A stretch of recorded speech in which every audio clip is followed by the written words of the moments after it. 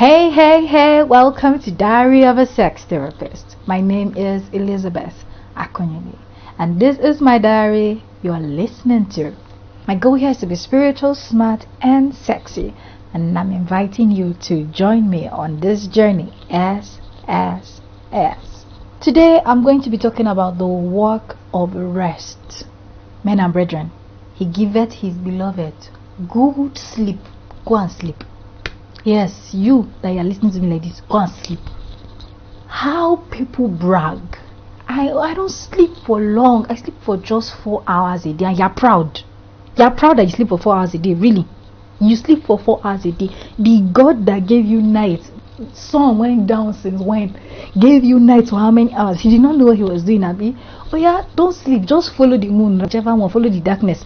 When it just gets dark, lie down. When the darkness vanishes, stand up. Go sleep. There. Like, I am actually tired of meeting people who brag about sleeplessness. How is that even a thing? How is it a thing in the first place? That we don't sleep, we brag about it. And some of us are so bold, we call it a visionary life. Jesus slept too. There was storm. Jesus was still sleeping. Baba was tired. On the 7th day, God rested. Who are you? No, if I stop this episode, you have tried. Go and sleep. Go and rest. Monday through Sunday, you are working. 7 to 7 p.m. you are working. Okay, you are doing 12 hours a day. Remaining 12 call. Hey, just extend the sleep by 1 hour. Just one. Then try 2 after 2 months. Go. Jala hola. Go and sleep. The Bible said he giveth his beloved good sleep. Have you stopped being loved by God? Because I don't understand. We are bragging about how we don't sleep, how we don't rest, how we're always pursuing vision. If you die, vision will stay. If you die, vision will continue. See, vision is barako. Soldier go, soldier come, barak remain. That's vision. That's why they tell you to follow the vision of a place, follow the values of a place, don't follow the persons there. Because people can change. Elijah had finished slaying the prophets of Baal, and then he had gone to God and said, God, blah, blah, blah, my life is this, my life is that, it's not working. See, right now I just want to die. It's only me that is remaining.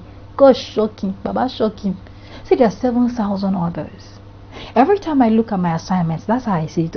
There are 7,000 others. If I don't rest well, if I don't show up at Lisa Express consult tomorrow morning, that I'm not being a sex therapist, I'm no longer a Christian sex therapist, I promise you, in less than 3 months, there will be a sex therapist in Nigeria, a Christian sex therapist. It will shock me to be a lady. She'll probably be my age mate. She will get the job done. She will so get the job done. If I say, oh, I'm going to overwork myself as a stylist, blah, blah, blah, or I'm no longer going to style people anymore, I promise you that a stylist will arise out of Zion and get the job done. Many times we are so focused on the results, we are so focused on the activity that we forget we are the flavor. And so we keep extending ourselves, stretching ourselves unnecessarily. I understand the place of stretch and growth. I'm not belittling that today. No, I'm talking about the aspect of resting. We overstretch and overextend ourselves to prove a point, to show that we are good enough, and we forget that all we need to do is just be us and just be present and just be good and do what we can do every day. The last episode, bit-sized progress, I was talking about how it's okay to have little by little progress. But sometimes we want to do everything at once. When I was advertising Audacious Community towards the end of last year, I had this image of this woman who had plenty trunks. Only heaven knows how she stacked those things. Plenty trunks like this, organized on each other, so much that if you wanted to pull anyone out from the middle or the bottom, you were in soup. It was not coming out, or you were going to ruin everything. That's what we do plenty times. We want to achieve everything at once. we're trying to build a business, we're trying to get in a relationship, we're trying to finish a course, we're trying to apply for a certification, we're applying for a grant, we're trying to go for masters, and we're doing everything at once. And so eventually, because everything is on our table at the same time, we are unable to finish any particular one, and we are frustrated that we can't see the result, and we are overextending so we can keep up. We're trying to have 1 year in 1 month, and we are unrealistic. And so we are dealing with anxiety, we are dealing with depression, we're dealing with pressure, and it's all caused by us. Nobody is advising us to withdraw this time around. Nobody is compressing us. No one has ambitions for us. No one is putting us through any loop. It's just us who have woken up and placed ourselves on a pedestal and said, I am omniscient. It's just us who have said, I am omniscient.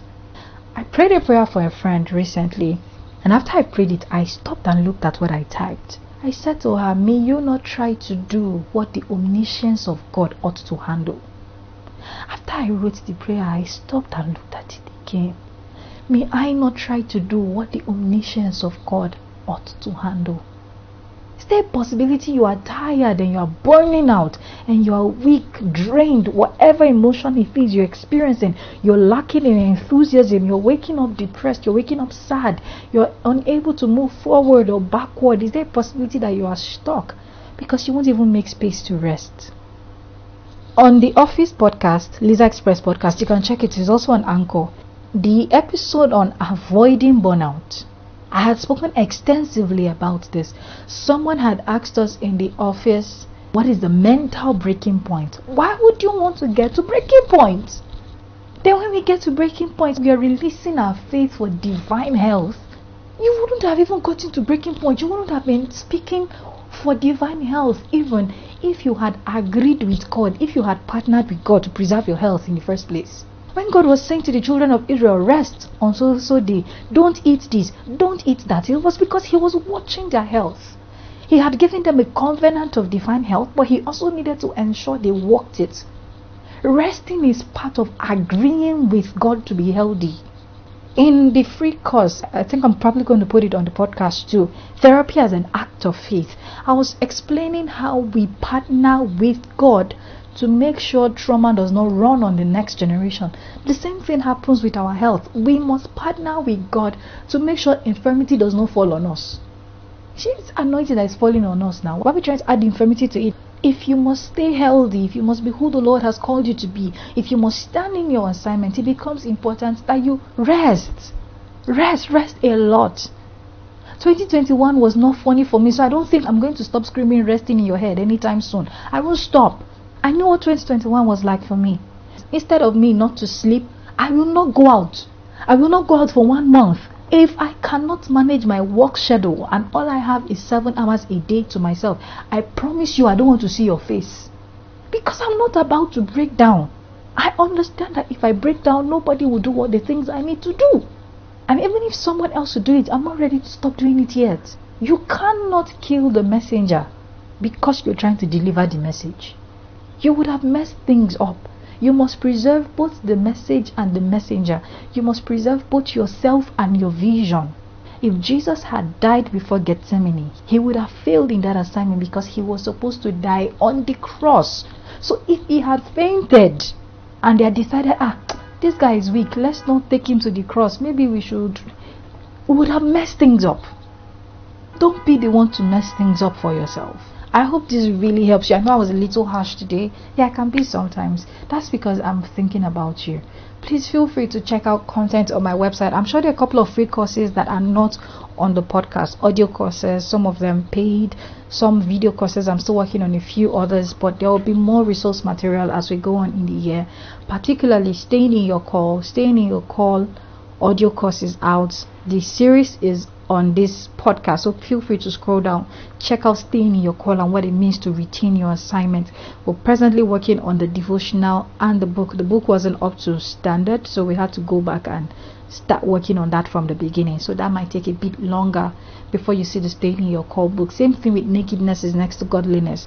The book is out, the audio course is out, the podcast is out. Feel free. These resource materials will help you stay grounded where the Lord has called you to be, and do it right while also preserving your mental health, and of course getting ready for your sexual explorations. Alright, bye. Please check out my website at www.ministerliza.xyz. Have a great weekend.